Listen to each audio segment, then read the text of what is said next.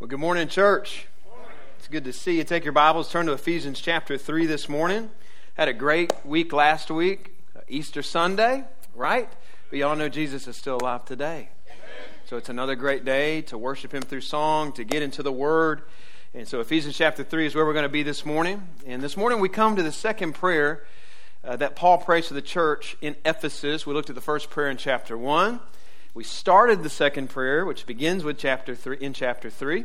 But then, as we looked at a couple weeks ago, Paul gets a little distracted. Paul's writing this letter, as we've already reviewed, in Rome, in a prison cell there. He's locked up for preaching the gospel. And he's probably dictating this letter to a scribe. We think his eyesight was bad. And so kind of humorous to think about what the scribe was thinking as Paul began chapter 3. Can you imagine? If you look at verse 1, he's like, all right, write this down. All right, for this reason. All right, gotcha, Paul. For this reason. I, Paul. And then Paul just totally abandons that flow of thought and takes off down what we call a glorious, Holy Spirit-inspired rabbit trail, celebrating the great mystery of the gospel. And in verse 14, Paul picks back up where he left off in verse 1. All right, he's like, okay, where was I at? For this reason, all right, I'm going to pray for you. All right, now the placement of this prayer, I want to point this out right out of the gate this morning, is really, really important. In chapters 1 through 3, Paul has laid out, and we've studied this, walked through every verse. He's laid out some of the most richest doctrine in all the Bible. I'm telling you, it's right up there with the book of Romans. Paul has explored who we are as believers in Christ, all the spiritual blessings that are ours, that we have in Christ, how the church is one unified body in Christ. He's explained how through the power of the gospel, Jesus is bringing together Jews and Gentiles, Gentile believers in Christ with all their differences.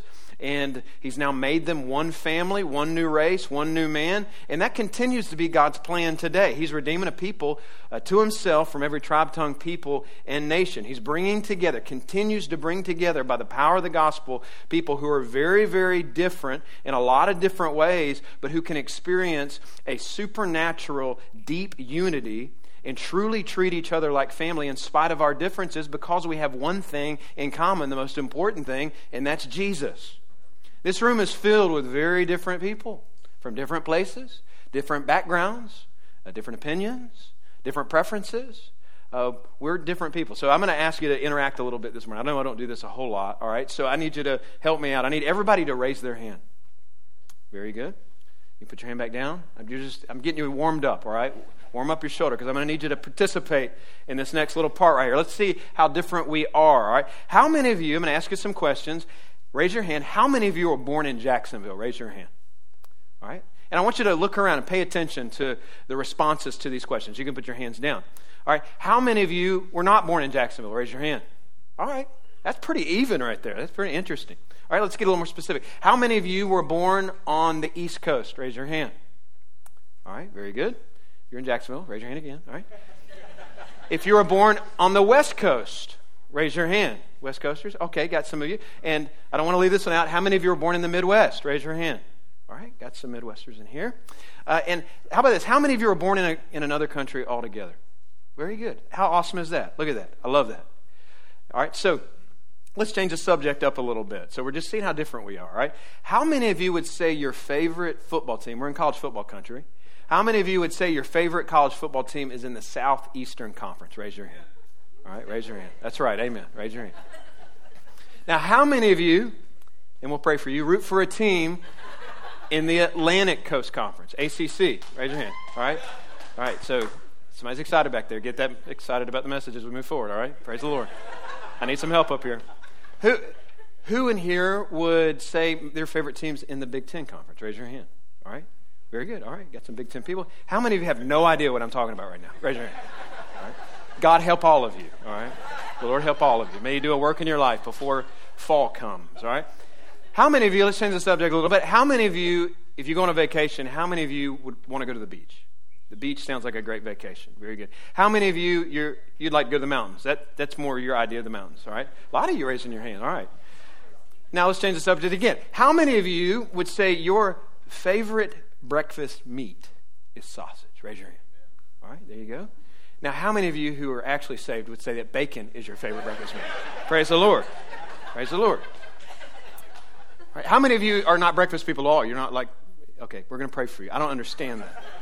I don't understand. I love breakfast. Now, I got a lot of other questions right here. We could keep the exercise going all day long. But did you notice something? That as we went through those questions, I hope you noticed something. Not one time when a question was asked did everybody have their hands raised. I could ask a million questions about all kinds of different things, about music, about food, about movies, about likes and dislikes. And what you'll find is right here among us, right here in this place, in our church family, we'd never be able to get everybody on the same page with any of those questions. Why? Because we're very different. But there is, as different as we are, there is one question that I could ask that we'll all agree on and get most of us and get on the same page about. How many of you, raise your hands, would say that you love Jesus and desire to faithfully follow him? Raise your hand. Look at this room. Right? You can put your hands down. All across the room. So there's a lot of us in this room who are very different, but there's something powerful that unites us together, and that's Jesus Christ and his mission. And I went through that activity there in that illustration because Paul has spent a lot of time trying to help us to understand that. Trying to help us to see that we're different, yes, in a lot of ways, and we're diverse in a lot of ways, and that's a good thing. But what we share in common is the most important thing, and that's Jesus. And we've been united together as a family, as brothers and sisters in Christ, and it's this unique, dynamic, unexpected plan that is God's plan to change the world. And he's been unpacking this. He's been unpacking, again, who we are in Christ, all that is ours in Christ Jesus, who we are as a church. He's been unpacking all of this information for the first 3 chapters. And then what we're going to see in chapters 4 through 6, he's going to flesh out for us how to live all this out practically in our lives. But before he does that, notice the placement of this prayer, before he lays out all this practical teaching and how to flesh out everything that we've learned in the first 3 chapters, he gets on his knees and lifts up this prayer for this church. And here's what the placement of this prayer implies. And the contents of this prayer clearly communicate that everything we just talked about, that he's about to show us how to live out, we don't have a shot at practically living any of it out in Christ, for the glory of God, apart from hearts that are daily being transformed by Christ within us. We need God to do a work in our hearts. In fact, our hearts are like a hinge on which the rest of our life swings. And since that's true, we need to be praying persistently for our hearts and the hearts of people around us. We need to be praying in the same way that Paul prays for the hearts of these Ephesian believers. Hey, if our hearts aren't in the right place, if the power of God is not at work in our hearts, we don't have a shot at living out the rest of what Paul's about to unpack in these next 3 chapters. So we need this prayer. We need to learn from it. Let's stand and let's read it.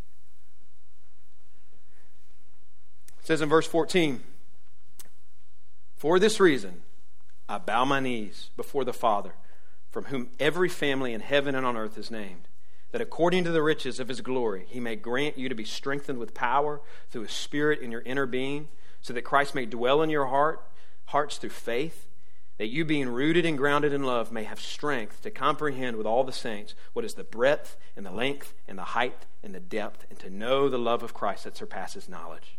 That you may be filled with all the fullness of God, now to him who's able to do far more abundantly than all that we ask or think, according to the power at work within us, to him be glory in the church and in Christ Jesus throughout all generations, forever and ever. Amen." Would you have a seat as I pray? Father, I pray that through this prayer, that you would teach us about prayer. Lord, I pray that you would help us, as a result of being in this passage, to be more mindful of the importance and significance of where our heart is at. Lord, help us as a result of being in this text today to tend to the hinge of our life, which is our heart, and that, Lord, you would work in our hearts. Lord, I thank you for your word. I pray that you would use it to conform us more to the image of your Son, and we ask these things in his name, Jesus. Amen. So this is pretty awesome right here in the Word of God, how it allows us to eavesdrop on a prayer that the Apostle Paul prays. I don't know if you've ever thought about it that way, but as we're eavesdropping, we can learn a lot from this prayer. We can learn a lot about prayer. And here's what we learn. We're going to learn 2 main things this morning. There'll be some subpoints. But the first thing that we learn from Paul, in Paul's prayer, is we learn how to pray with the right posture.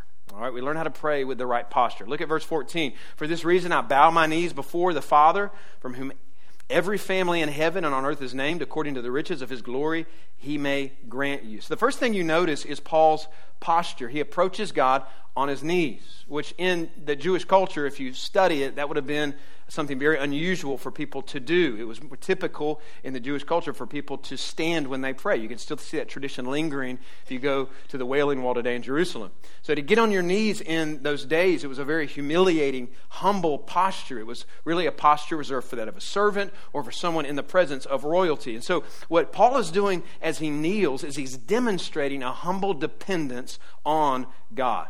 All right, now, him on his knees, this is not descriptive, this is prescriptive, all right? This doesn't mean when you pray, you got to get on your knees. Sometimes it's good to pray on your knees. It's sometimes good to put your body in a posture that can influence the attitude of your heart, but you can pray from any body position. I've said that before. The Bible clearly teaches us that God hears us when we pray, whether we're standing or laying down. Hey, you can pray upright, you can pray leaning over, you can pray on your back, you can pray on your stomach, you can pray in any body position, you can pray in any place, you can pray at home, you can pray at church, you can pray when you're mowing your grass, you can pray when you're walking your dog, right? You can pray in any body position, you can pray in any place. The most important thing is that we're practicing persistent biblical prayer that's rooted in a humble approach to God. That's what Paul's showing us. Humbled, like Paul, by the privilege of prayer itself. Humbled by the great price that Jesus paid at Calvary so that we can pray. Humbled that we have a heavenly Father. He uses a lot of language right there where he's mindful that God is his heavenly Father. Humbled by that fact that we have a Father who possesses all the riches and resources that we need and then invites us every day to draw near and to get the help from him that we desperately need. Paul is very aware in this position, in this posture, it communicates to us is he's very aware how desperately he needs God, how much his fellow believers need God, and this is what drives him to his knees persistently and regularly in a humble posture, praying, depending on God, pleading with the Father, God, I need you, praising the Father. You see humility there at the end of this prayer. In his doxology, he said, to you be the glory, your will be done. We see a humble posture in Paul as he prays. So there's a general lesson that we can learn there about prayer. That the right kind of posture when we pray is that of humble dependence on God. So it's a general lesson that we can take away from this about prayer. But then he's going to get very specific here. He's going to give us a very specific lesson about prayer because he's going to give us some very specific things that we need to be praying for our own hearts and for the hearts of people around us. And what we learned this morning, point number 2, is how to lift up the right kind of petitions to God. So we learn about the right kind of posture, and now we learn about the right kind of petitions. And here's the first thing that Paul prays for. He prays for these Ephesian believers for the unleashing of Christ's power in their life. That's an important prayer request that needs to be something we pray daily for our lives and in the lives of people around us. Look at the middle of verse 16. Paul says, I'm praying that God may grant you to be strengthened with power through his Spirit in your inner being. All right, to help us to understand what Paul's praying for, I want to give you 2 certainties this morning about the Christian life. And this is the first one. I'm going to give you 2. Here's the first one. The only way to live the Christian life is the power of Christ in me. Can I just be transparent with you this morning? Is that okay? We're in church. Is that cool? My flesh apart from Christ is very, very ugly. My flesh apart from Christ is really pretty. Now, most of y'all don't act like you're sitting in church on a Sunday morning, right? We can all agree on that. There's not anybody in this room who, apart from Christ, has a flesh that's pretty. It's ugly. Apart from Jesus, we are weak, weary, fragile, messy creatures. And apart from Christ, I don't have the ability in my flesh to live the Christian life that God's called me to live. Let me give you an example. One of the main things that I'm called to do as a Christian man who's married, one of the main callings on my life is to be the Christian husband to my wife, Rebecca, that God's called me to be. And the Bible gives me very specific instructions as to what I'm supposed to do. And the big piece of instruction that I'm given, the main one, is I'm to love her and cherish her, extend grace to her, serve her, lead her in a way that reflects the way Jesus does all of those things for his bride, the church. Right? Did you hear that? I'm to love her and treat her the same way Jesus loves and treats the church. Well, wait a second. Let's think about how much he loves the church. He died for the church. He died, took the sin of us on himself, of the world on himself, in our place. Wait, I'm supposed to love her like that? There's no way I can begin to demonstrate that apart from the power of Christ in me. I will utterly today fail to be the husband that God's called me to be if I try to do it my own strength. That's not just true concerning who God's called me to be in my marriage as a husband. It's true of God, of who he's called me to be as a pastor, To be a pastor, me doing that in a way that prayerfully and by the grace of God honors Him doesn't happen through communication ability or leadership ability. It can only happen through the power of Christ in me. The father that God's called me to be, the friend that God's called me to be, the neighbor that God's called me to be. The only way today I can live the life that this book calls me to live is not in my own strength, but the power of Christ in me. We don't just learn that from Paul. We learn that from Jesus Himself. In John 15, He said this. What did Jesus say? He said, apart from me, you can do what? Nothing. And when you dissect the Greek word there, nothing, you find out that it means this. Are you ready? It means nothing. You can't do anything. But it is interesting. Now let me just come back to that for a second. But it can't mean nothing at all. Let me explain. Because apart from Christ, I can still walk around. I can still live in this world. I can still talk. I can think. I get the ability to do all sorts of things. Here's what Jesus is referring to when He says nothing. Apart from me, you can do nothing. He's talking about you can do nothing apart from me of eternal significance. You can do nothing apart from me of eternal value. Apart from Christ's work in me, there's nothing I can do to honor God. There's nothing I can do to please God because it's only Christ in me that pleases Him. Now, this is a weighty thing to think about right here. This first certainty that the only way I can live the Christian life is the power of Christ in me. But here's the next hopeful, glorious certainty for the believer this morning. You've got the power of Christ in you to live the Christian life. The Bible teaches us that at the moment of salvation, when you place your faith in Jesus Christ, that you're made alive to God through the power of Christ. And in that moment, His Spirit comes to live inside of you, which means you've got the power. If you're in Christ this morning, if you're a Christian, you've got the power of Christ in you today. John Stites said this. He said, it is the power of the resurrection, the power that raised Jesus from the dead, the power that enthroned Him in the heavens, the power that raised and enthroned us with Him there. That is the power which is at work within the Christian. You know what Paul's praying? He's praying that power would be unleashed in these Christians' lives. And that's something we need to be praying for our own life. That's something we need to be praying for the lives of people around us. That the power of Christ would be unleashed in our lives so that, verse 17, he gets even more specific, so that, why? That Christ may dwell in your hearts through faith. Well, wait a second. If you're a thinking Christian, if you're thinking this morning, you're going, wait a second. I thought you just said for Christians, Christ already lives in us through the person and work of the Holy Spirit. So why is He praying that Christ would dwell in them if He already lives in us? I'm glad you asked that question. The word dwell here is the picture of inhabiting. It's taking up residence in. All right, so here's the picture. You just bought a house. It's a fixer-upper. You've moved into that house, which means you live in that home, but now it's time to dwell in that home. Now it's time to take it over and tear down the old outdated wallpaper and put in new wallpaper, since from what I hear, that's in style again. It's time to tear out some floors and install some new ones. It's time to knock over some walls. It's time to get things organized, to put some pictures on the wall, to start a project. And when you finish that one, you're going to start another one because there's always something to work on. And what you're doing is you're not just living in that house. You're adding your touch to every space and every corner within that home where you dwell. And what Paul says here is he says, I pray for the power of Jesus to be unleashed in your life so that He may dwell in your life. He isn't saying it's time for Jesus to move in. He's already moved in. He's saying it's time for Jesus to get out of the spare bedroom and into the master bedroom and to be the master of all of your house. And to start moving in power as Lord of my life, unleashing His resurrection restorative power in me. Completing projects in me I need Him to complete in order for me to be more conformed to the image of Christ. In every person's room, every person's life in this room, there's some outdated wallpaper that needs to be torn down. In every person's life in this room, in every Christian's life, there's some old furniture that needs to be tossed out. There's some closets that need to be cleaned out. There's some walls that need to be demoed. There's things in all of us that need to change spiritually, but please listen to the Word of God this morning. Those are things that you don't have the strength to change. Things that we've tried to change on our own, haven't we, and failed miserably. There are things in all of us that we don't have the power to change, but Christ does, and He's inside of us. He's got the power to put His touches on all the corners and spaces of our life. Well, how do we walk in that power? How do we walk in that power? He's kind of given us one way right here. Right? You say, I hear you, Pastor. It's actually very, very hopeful news, and it should be. It's very, very hopeful news and exciting that the idea of Jesus reigning over my life and unleashing his resurrection, sin-slaying victory, bringing power in my life. How do I get that?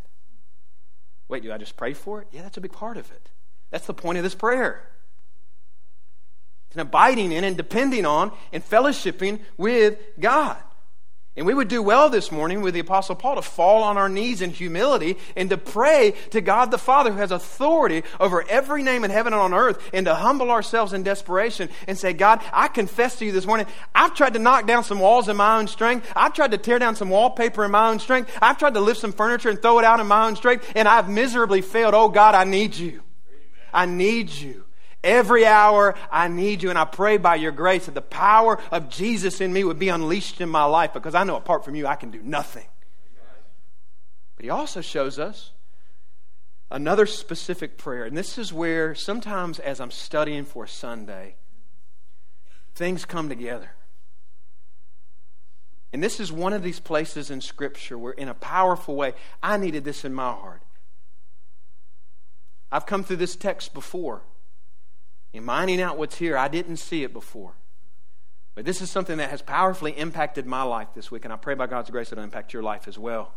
Because what he shows us right here, yes, we need to pray generally for the power of Christ to be unleashed in us, but he also gives us another very specific prayer to pray that actually leads to the transformative power of Christ being unleashed in our life. Look at verse 17. That being rooted and grounded in love, you believers may have the strength to comprehend with all the saints what's the breadth and the length and the height and the depth, and to know the love of Christ that surpasses knowledge.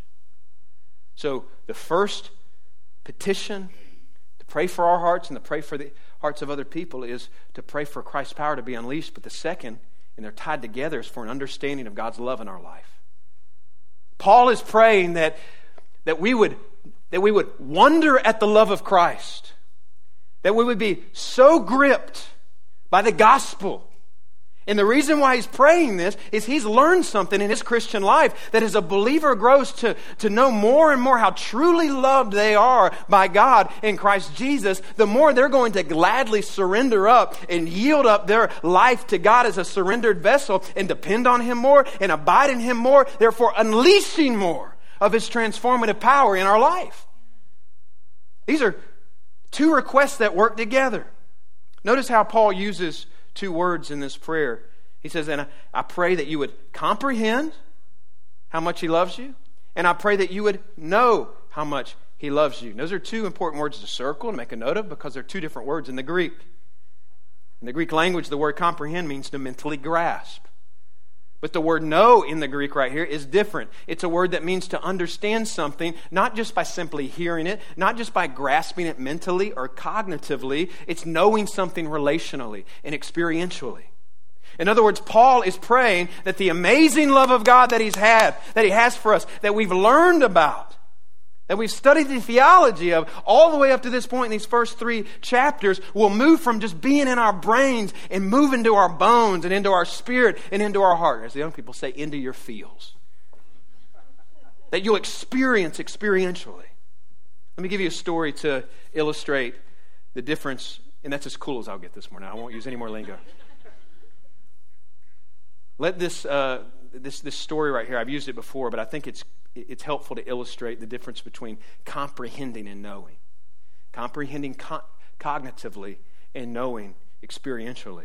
All right? This morning, there are a lot of objective facts that I can give you that you got the ability to grasp in your mind about the Bluebell Ice Cream Company. Now, I've just made some of you hungry right now. I can tell you some stuff about Bluebell. I can tell you that Bluebell Creameries is an American food company that was founded in 1907 in Brenham, Texas. For much of its early history, the company manufactured both ice cream and butter locally, but in the mid-20th century, it abandoned butter production and expanded to the entire state of Texas and soon to the rest of the southern United States. Praise the Lord for that. And since 1919, it's been in the hands of the Cruz family, and as of 2015, Bluebell is the 4th highest-selling ice cream brand in the United States as a whole, which is a crime. It should be first, and the second largest manufacturer of ice cream in the United States as measured by sales. Interesting information. Yeah. That's fine and good to know all of those things. But Bluebell, specifically my favorite Bluebell banana pudding ice cream, does not exist for the purpose of me knowing cognitively, objectively, some facts about it.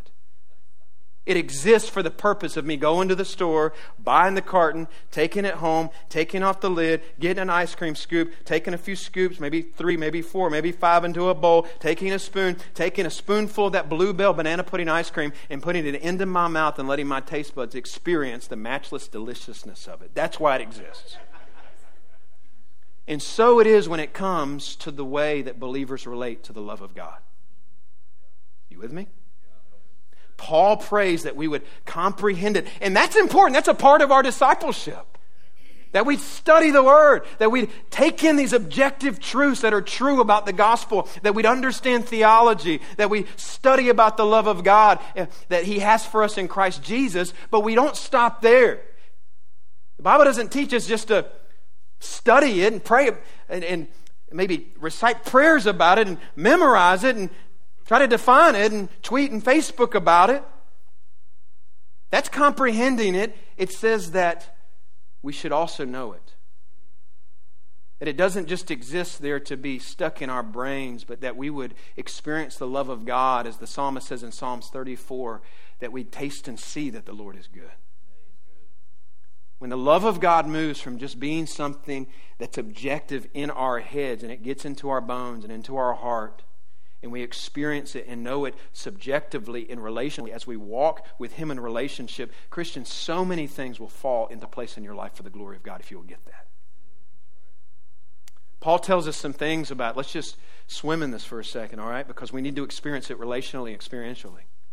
And Paul gives us some things about the love of God that he prays we'll both comprehend and know. One, he says this, that Christ's love for us is unshakable. He uses some word pictures right here. He says that you've been rooted and grounded in love. Those are two words that speak to the firm foundation. It's something that's settled. That means that the love of Christ for you is not up for debate today. You've been rooted, you've been grounded in the love of Christ. Meaning this, there's nothing that you have done today to earn His love for you, and there's nothing that you could do today or this week that'll lose His love for you. Amen. It's unshakable. You're rooted. Right. See, some of you are here today and you say, but I don't feel loved by God. I kind of feel unlovable. Maybe because of circumstances that aren't going your way. Maybe because you have had a bad week, or you've had a bad couple weeks, or you've had a bad month. You say, I don't feel loved by God. But if you're a Christian, whatever is influencing you to feel that way is not coming from God. And you need to hit your knees with Paul this morning and pray for your own heart. God, help my feelings and my emotions to be more influenced by what you say is true about me and not what this world or even my own flesh says is true about me. Help me to know and to feel and even believe more what is true, that for you, I don't have to perform right for you today to earn your love, for you to accept me, that you love me today and it's over. It's period. Unshakable love is mine because of what Christ has done for me on the cross. Second thing Paul tells us is that Christ's love for us is immeasurable. Paul says, I pray that you would be able to comprehend what is the breadth and length and height and depth of Christ's love. In other words, it's a love that you can't measure. It's immeasurable. John Stott, the commentator, describes it like this. The love of Christ is broad enough to encompass all mankind, long enough to last for all of eternity, deep enough to reach the most degraded sinner, and high enough to exalt him to heaven. God's love is immeasurable. Again, Christian, if you're insecure about the love of God this morning, this is coming after you this morning. God's love for you in Christ is not a thin love. It is not a shallow love. He is not shaking His head in frustration at you. He is looking at your life today with delight and with gentleness and with joy and pride. You say, well, how can that be? Because you're hidden in Christ. Amen. Yeah, but what about my sin? Well, we confess our sin. We still sin. We confess our sin. We denounce our sin. We take our sin serious. We fight against our sin. We hate our sin. But the glorious reality of Christianity is that God chooses to not see us in our sin anymore. He loves us in spite of our sin. Because Jesus took the penalty for our sin on the cross. Listen, take this in. Don't just know this, feel it. God's capacity to unconditionally love messy people like you, sinners saved by grace, who still sin. We still fall on our face because we still try to do things in our own strength. His love for you is wider and longer and higher and deeper than your mind could ever begin to imagine. Don't just comprehend that. Know that. Believe it. Walk in it. Feel it. 3, Christ's love for us is inexhaustible. He says in verse 19 that Christ's love surpasses knowledge. Now, this is interesting right here. It's almost kind of funny because he says, I want you to know that which you can't know. Notice that? I want you to know that Christ's love surpasses knowledge. I want you to know what you really can't know. And here's his point. Paul's saying that praying that we would know, that we would feel, that we would get rocked by all over again the truth that we're recipients of His love and His grace that is so rich and it's so big and it's so profound that all of eternity will not be a sufficient amount of time to plumb the depths of it. Believer, throughout eternity, you will be learning and you will never stop learning about the great love that God has for you in Christ Jesus. You'll never exhaust the riches of it. We're recipients of the unshakable, immeasurable, inexhaustible love of God. And every day, He's your Father. Paul started with this prayer with that recognition. Every day, your Heavenly Father's desire for your life, every day He's inviting you to walk in and to realize and to grow in and to rest in and to believe and to receive the blessed reality that He has lavished you, Christian, with His grace and with His love. And every day He's inviting us to do that, and His desire every day is for us to draw near and to do that because He knows that truth, when that truth moves from our head and into our bones and into our heart and into our spirit, here's what happens. You will gladly yield your life up more to Him. You will more joyfully surrender your life up to Him as a surrendered vessel, and the power of Christ will be unleashed in your life. These are two things, two petitions that should be at the top of all of our prayer lists in our personal life. These are prayers that we should be praying for our own heart, prayers that we should be praying for each other, that we would experience more of the power of Christ in us as we grow to more deeply understand Christ's love for us. And here's the result of praying these kind of prayers and experiencing Christ's power. Look at the end of verse 19. This is the result of praying these kind of prayers and experiencing these things that we're praying for. Verse 19, he says, you will be filled with all the fullness of God. Right? When I experience the power of Christ in me, as I'm growing to know the depths of His love for me, he says, we begin to be filled up with the fullness of God. Now, what does that mean? So, all of you have probably filled up a glass before, maybe with water, to where it's so full, it's actually kind of bubbling over the top, right? Like it's full. And if you've probably seen your kids try this before, and you probably tried it when you were a kid once or twice, or when it's full and you're in the kitchen, they almost see that as a challenge to try to get from the counter to the kitchen table or across the room without it spilling. But sometimes it's so full that it's inevitable. It just them walking, bumping into something lightly, it's going to spill out over the edge of that. It's going to spill out. Why? Because it's filled with the fullness of that drink. And as you and I experience the power of Christ unleashed in us, as we grow in the knowledge of Christ's love for us, our lives become like a cup filled to the brim with the fullness of God. So full that as you walk through life, as you run into people, as you interact with different people, as you encounter different moments, and you just bump into any situation, Jesus spills out. That's the result of this prayer that he's praying being answered in people's life. And here's the wonderful thing about this prayer. God loves answering this prayer. Amen. He loves answering the prayer of God, fill me, unleash your power within me as I grow more today in a knowledge of your love for me. Because we're filled with the fullness of God. You know, Paul in this letter is about to address a lot of different areas in our life. The next part of this letter is filled with practical teaching about how we're supposed to live as a unified body. We'll learn a little bit about that next week. How we're supposed to be treating each other. How we should be talking to each other and about each other. What our marriages should look like. Marriages that honor Christ.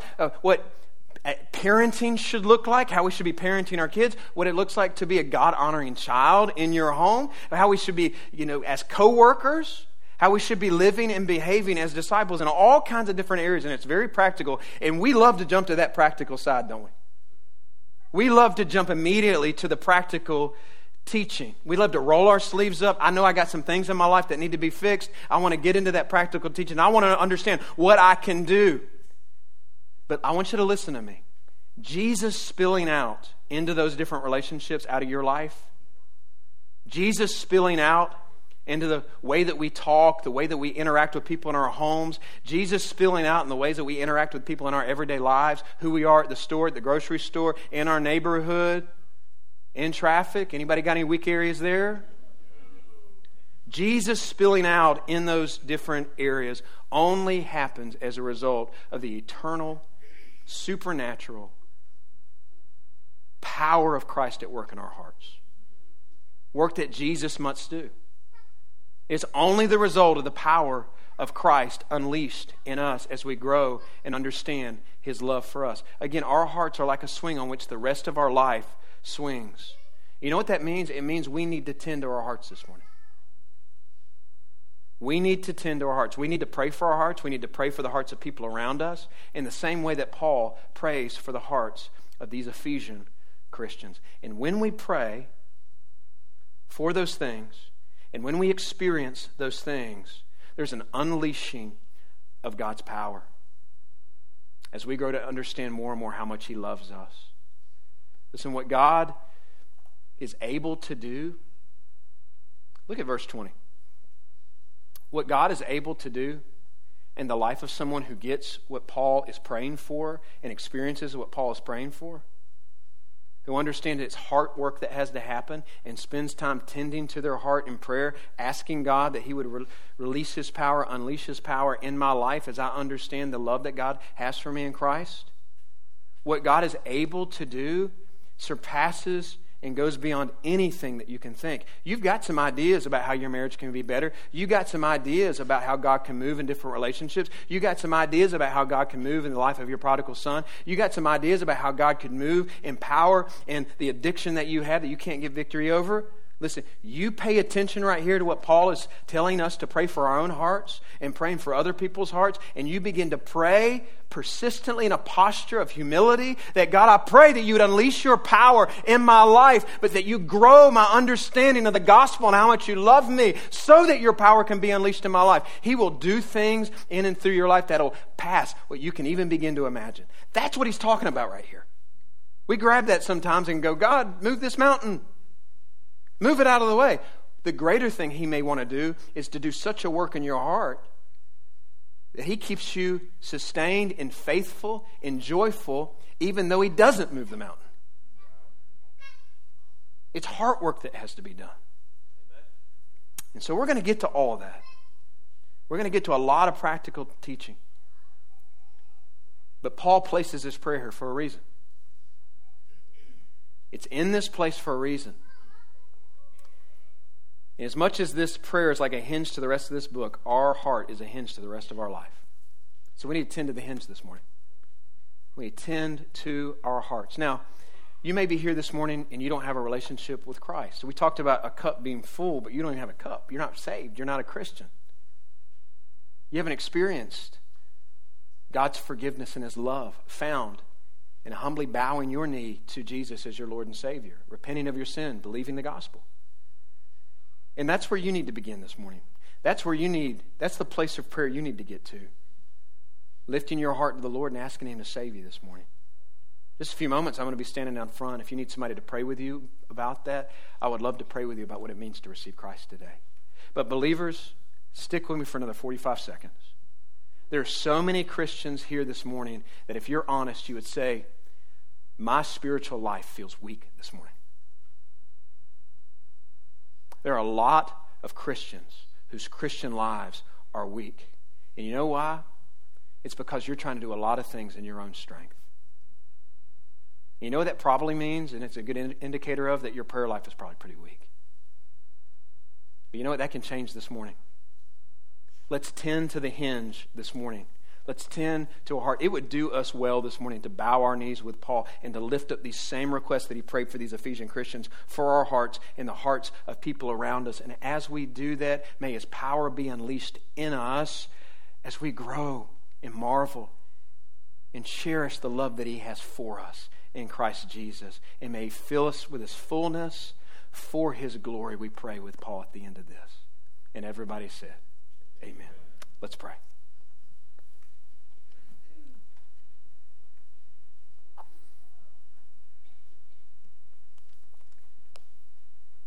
If you're here today and you don't have a relationship with Christ, as I said, I'll be down front, would love to meet with you. And to believers in the room, tend to the hinge of your life this morning. Spend some time in prayer this morning. May all of us pray that simple prayer, but a very profound prayer. God, unleash your power in me. And help me to grow in the knowledge of the love that you have for me so that your power can be unleashed in me. Take your heart before him in prayer. Let him work in you. And I'll allow you to respond today in the way that God's leading you to respond. This altar, we kind of turn this into an altar on Sunday mornings. You're welcome to come up front and to bow your knee before him. Sit at your chair, pray to him. Maybe you just want to stand and respond to him through the song. You allow the Holy Spirit to show you how you need to respond.